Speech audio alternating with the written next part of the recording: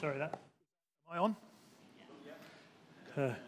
That's very disconcerting being clapped. Completely. And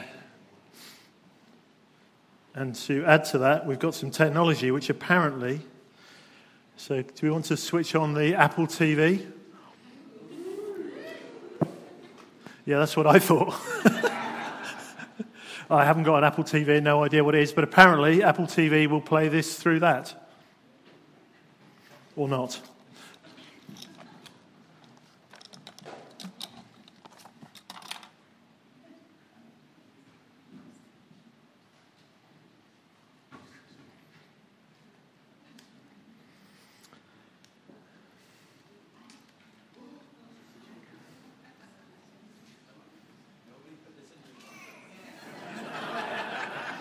It did work, honest.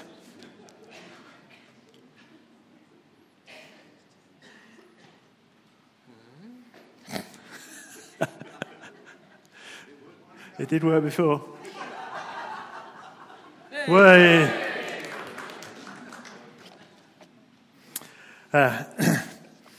It's a while since I've spoken. This kind of preaching's a funny experience. I don't know, for those of you who don't know, you kind of go through this process where you gather information over the weeks, and if you're like me, you get to about 10 o'clock Sunday night, and you throw it all away, and you think, what is it I'm really trying to say? I'm getting a little bit better at it, because I now throw it away about midday on Saturday, rather than on Saturday evening.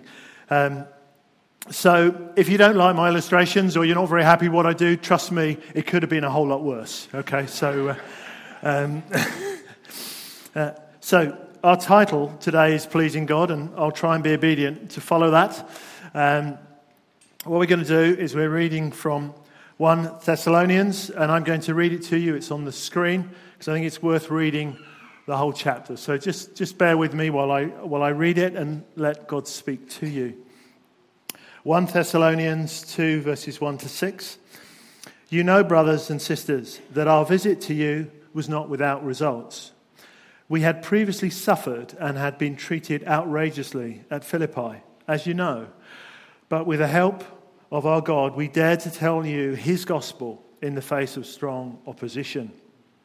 For the appeal we make to you does not spring from error or impure motives, nor are we trying to trick you. On the contrary, we speak as those approved by God to be entrusted with the gospel.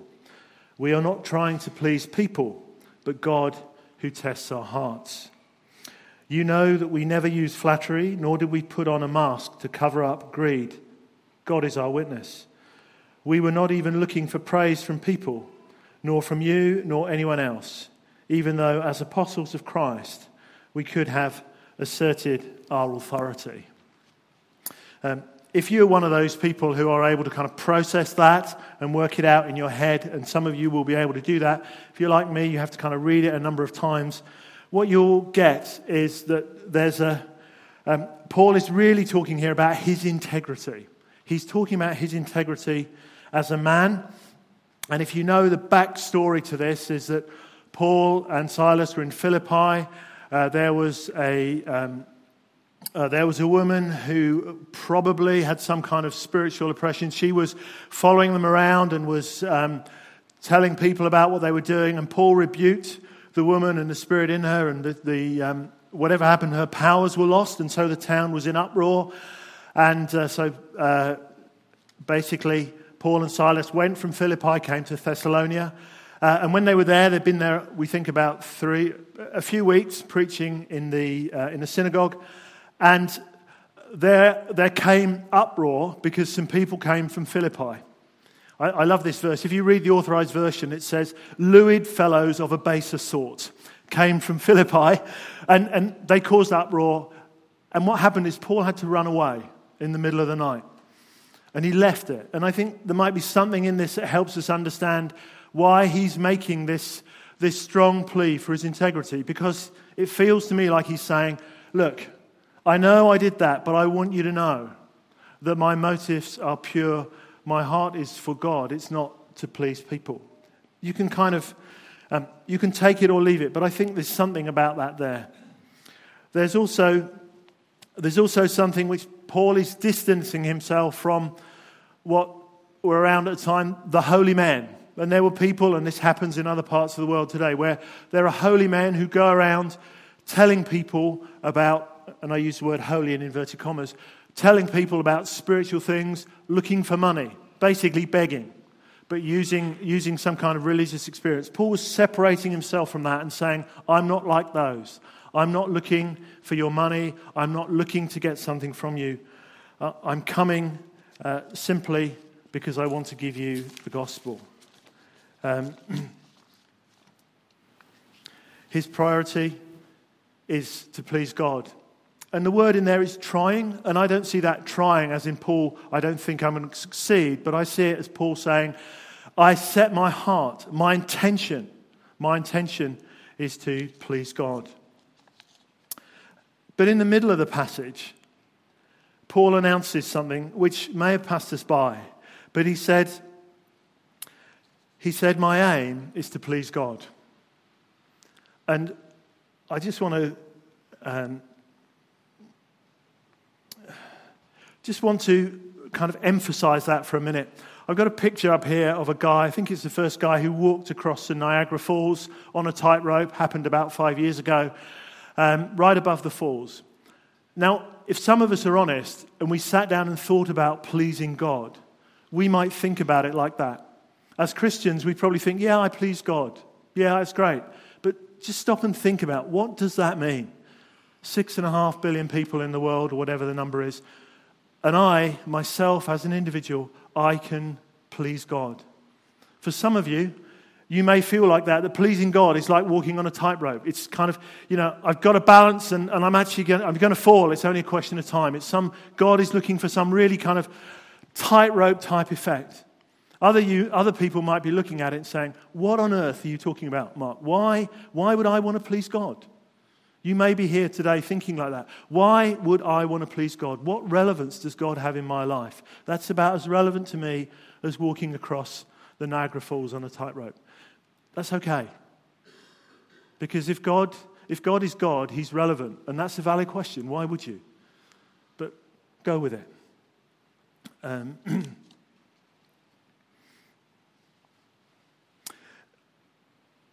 When I read the passage, I see two things. I see, first of all, that Paul is saying that it's possible to please God, so it isn't like walking on a tightrope. I cannot walk on a tightrope, right? It's impossible. God is not asking for you or me to do something that's impossible this morning. It is possible to please God. And also, there's something implicit in what Paul is saying, is that not only is it possible to please God, but we can know how to do it. He can explain how to do it. And I think that's powerful. There are some things that are possible, but I just don't know how to do it. They might be possible for some of you in the room, but they're not possible for me.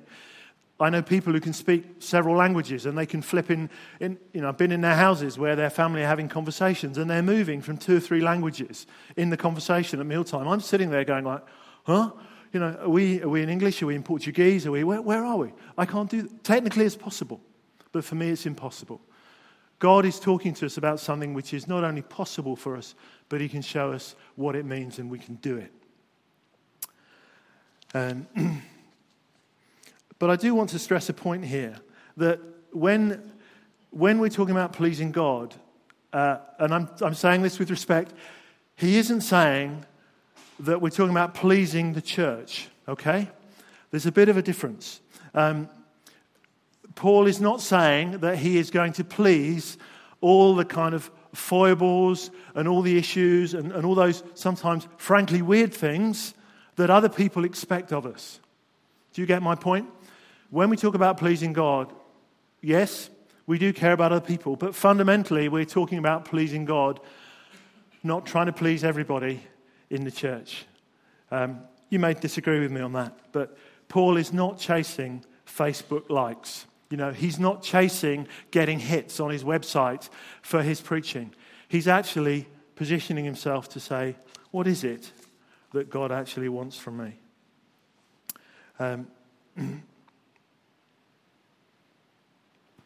Sorry. Even with clever technology, I can still make mistakes with this stuff. So before we move on, I thought it would be interesting to just look at, if Paul was trying to please people, what might he say? I don't want to get stuck on it, but it's worth thinking about the difference between someone who's preaching to please God and someone who's preaching just to please people. So if I was here this morning and I was just trying to please you, these are the kind of things I could say to you. I might say things that are just here to comfort you. I wouldn't challenge you or hold you to account. I would just say things that make you feel good. I might paint a picture of God who is some kind of benevolent dictator who can come and fix everything for you. As if God is some kind of super servant who will meet all of your needs. I might try and take the place of God in your life. That sounds weird, doesn't it? But sometimes that happens. You can see that in the history of the church, where people put themselves between you and God. That's not the gospel. You don't need someone between you and God. If I or anyone else comes in a place where you need them so much they get in the way of your relationship with God, there's something wrong. The gospel does not breed dependency on an individual. It breeds dependency on God. Or I might give you what I might call, and I'm not being too judgmental, but I'm making a point. I might give you a prosperity gospel that implies that you have a right to be healthy, wealthy, and presumably wise as well. Now, we trust that God will enable us to be healthy and have money to be sufficient, but it isn't the right. And usually you find after that teaching, someone will ask you to give first, and then you might get it back. You see, there are things that just happen in our world today where people are preaching things to please people rather than God. And it's important that as a church that we discern it, and it's important that I as an individual am held to account for what I preach, that I'm not preaching to please you, but I'm preaching to God. That is where Paul was coming from. He said clearly in Galatians, if I was still trying to please people, I wouldn't be a servant of God. It says in Proverbs, fear of man will prove to be a snare, but whoever trusts in the Lord is kept safe. I need to put a bit of balance in here. When I talk about pleasing God, and we're going to talk about that, I don't mean for 1 minute that justifies you ignoring everybody else. I don't mean that if we are to be pleasing God, somehow we become independent, we somehow become, we are the masters of our own universe and we don't listen to anyone, we become unteachable. That isn't biblical either. We become more aware of the people around us. So there's a bit of balance. If you want to look at it, look in Mark 7. Jesus rebuked the Pharisees because the Pharisees had this clever system where they would say, if you devote something to God, you then no longer have a responsibility to your parents. We can do that. We can say, oh, sorry, I can't help you. I'm doing this for God. We just need to be aware. There's balance in these things. So let me just have a bit of a kind of interlude here. Now, where did they go? I brought something with me, but they didn't. Okay, never mind. Time to take my shades off. What am I talking about here? I had a hideous pair of glasses that I found on the beach in France, but take my shades off. Anyone remember the principle of Polaroid? Polaroid light, or Polaroid film, it was something that was developed in the 30s, which basically filtered out light. So it allowed light to kind of come in one direction. So if you like, really simplistically, light could go through vertical strips, but if light came the other way, horizontally, it got cut out. That's the sort of principle around a lot of sunglasses. They're filters. They prevent things getting through.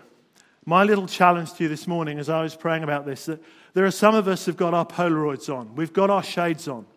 And what it means is that when something comes in from left field, someone might be speaking to us, God might be speaking to us.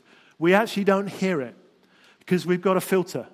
The filter says, I've dealt with that. The filter says, yeah, I've thought about that before. That's a bit uncomfortable. I'm not going to receive that message. The filter says, whoa, that's not me. That doesn't come from our congregation. That comes from some other wacky group of churches. Or even worse, that person's not a Christian. How dare they say that to me? We have filters. Are you with me? And we kind of hear stuff, of course, filters on our eyes, but we have filters on our ears. and they get in the way of what God is saying to us about pleasing him. So don't drive in a tunnel with your sunnies on. Sometimes those filters are helpful. Sometimes we do need to kind of focus on what we're hearing. But just be aware that as people, we have a tendency to kind of filter out the stuff we don't like. One of the things that we have to learn is all feedback. Everything we hear, God allows it. We can receive it. Not always comfortable, but we learn from it. So, let's come back to the exam question. Am I pleasing God? And this is where the filter comes in. If I asked you, are you pleasing God? You might say to me, well, I do a lot of things. I was in kids club, I was all these things. Compared to the guy next to me or the lady next to me, I'm pretty good. That is our normal reaction when we hear something like, am I pleasing God? I start to think about it in terms of what am I doing? And usually it's what am I doing compared to the person next to me? So just kind of hold that thought. What is it that God is looking for when he's talking about pleasing God? I know you know this stuff. I know you're probably thinking, great, I can go home for lunch, but bear with me for a little minute. The key to the door of pleasing God is this. Without faith, it is impossible to please God, because anyone who comes to him must believe that he exists, and he rewards those who earnestly seek him. For since the wisdom of God, the world through its wisdom did not know him, God was pleased through the foolishness of what was preached to save those who believe. Faith is the key for the door. And I know some of you, when I put that tightrope picture up, you were probably looking at it and thinking, I know, Mark, but how can I believe? How can I believe? It's okay. You're not the only one who's thought that. But faith is the key to pleasing God. And our faith is precious. Some people talk about stages of faith. Other people talk about growing gradually in faith. But I want to be clear that when you read the Bible, your faith will be tested. That's what happens. The Bible talks about faith being tested by fire. And a few hundred years ago, that was literal. If you were a Protestant in this country, you could literally be tested by fire.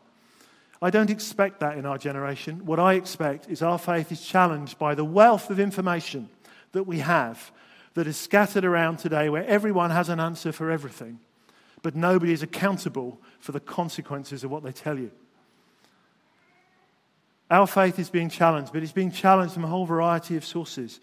And I think for some of you this morning, I would say, you are absolutely content and you are unwavering in what you know. God bless you. And I know also that there are some who are probably, for them, faith is challenging, and it's a deep and it's a bit of a difficult place, and it's a struggling place. Can I say to you, we believe God, and if you have faith in that, you may not be able to articulate it, you may not know what it means, you may not know what you're going through, but there's something about faith that God respects and responds to.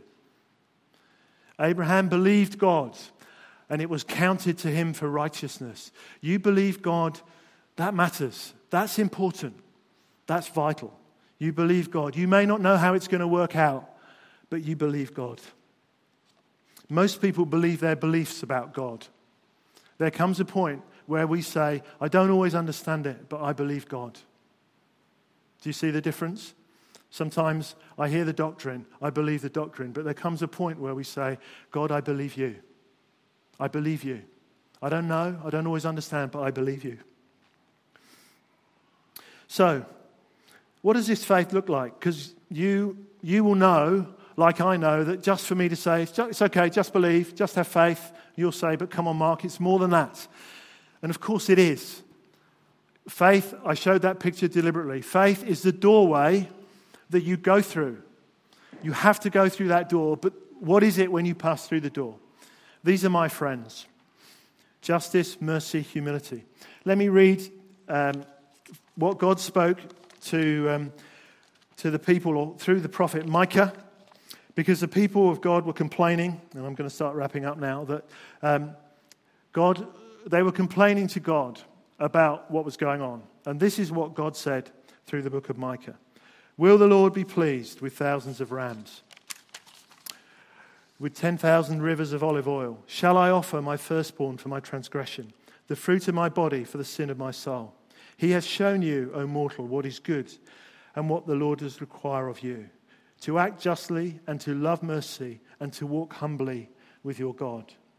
And later on in Hosea, it says, I desire mercy and not sacrifice, and the acknowledgement of God rather than burnt offerings.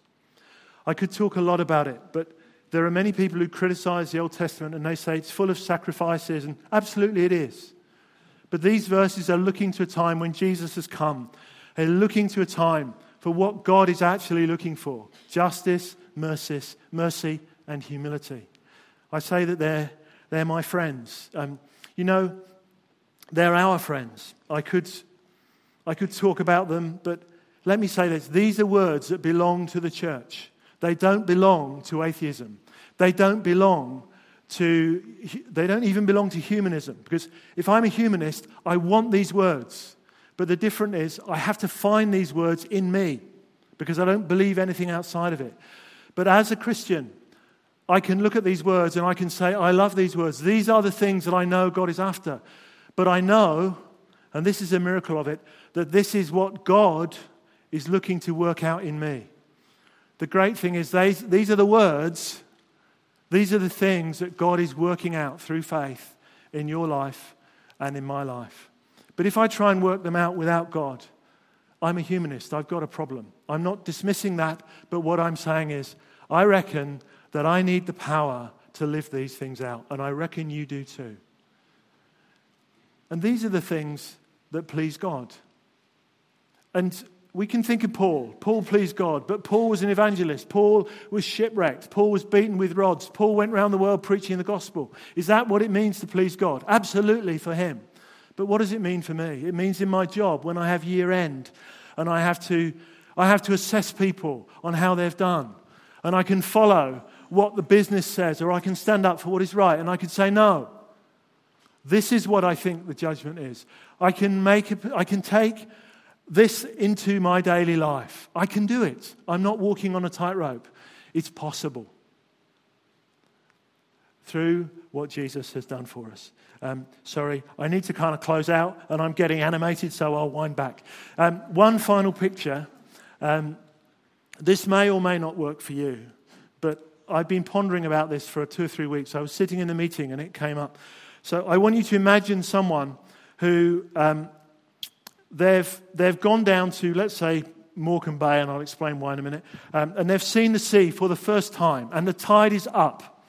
And they've looked across the sea, and they've seen the waves breaking, and they've seen, people playing, and and it's beautiful. They've seen the sea, because sometimes the sun shines even in Morecambe Bay, and they've gone away with this picture of the sea. And that is their sea, and they've lived with that picture, and they've stayed with that picture for years. And then they come back, maybe sometime later, and they go to the same place. And when they look out, there's no sea. The tide has gone out. And when the tide's gone out, you see the boys that are lying on the mud, and they're covered in seaweed, and you see the keel boats on their side, and you see where the sea was and the debris of where the sea was, but there's no sea.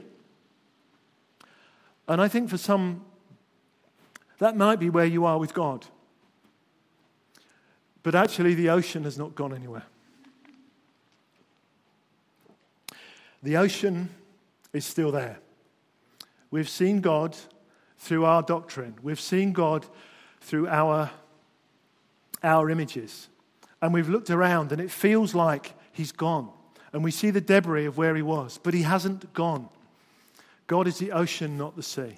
I'm being flippant. I'm kind of not being flippant, but I'm trying to make a point. It's not a great illustration, but hopefully you get where I'm going. Job was like that. Job went through the most horrendous things. Haven't got time to explain it. He explained where God was and all the things you could see. And he just said this. He said, these are the fringes of his ways. He talked about all the creation and all those amazing things. He said, these are just the fringes of his ways. Job understood there was something of God which was beyond words. I'm going to finish because I'm out of time and we need to go into communion.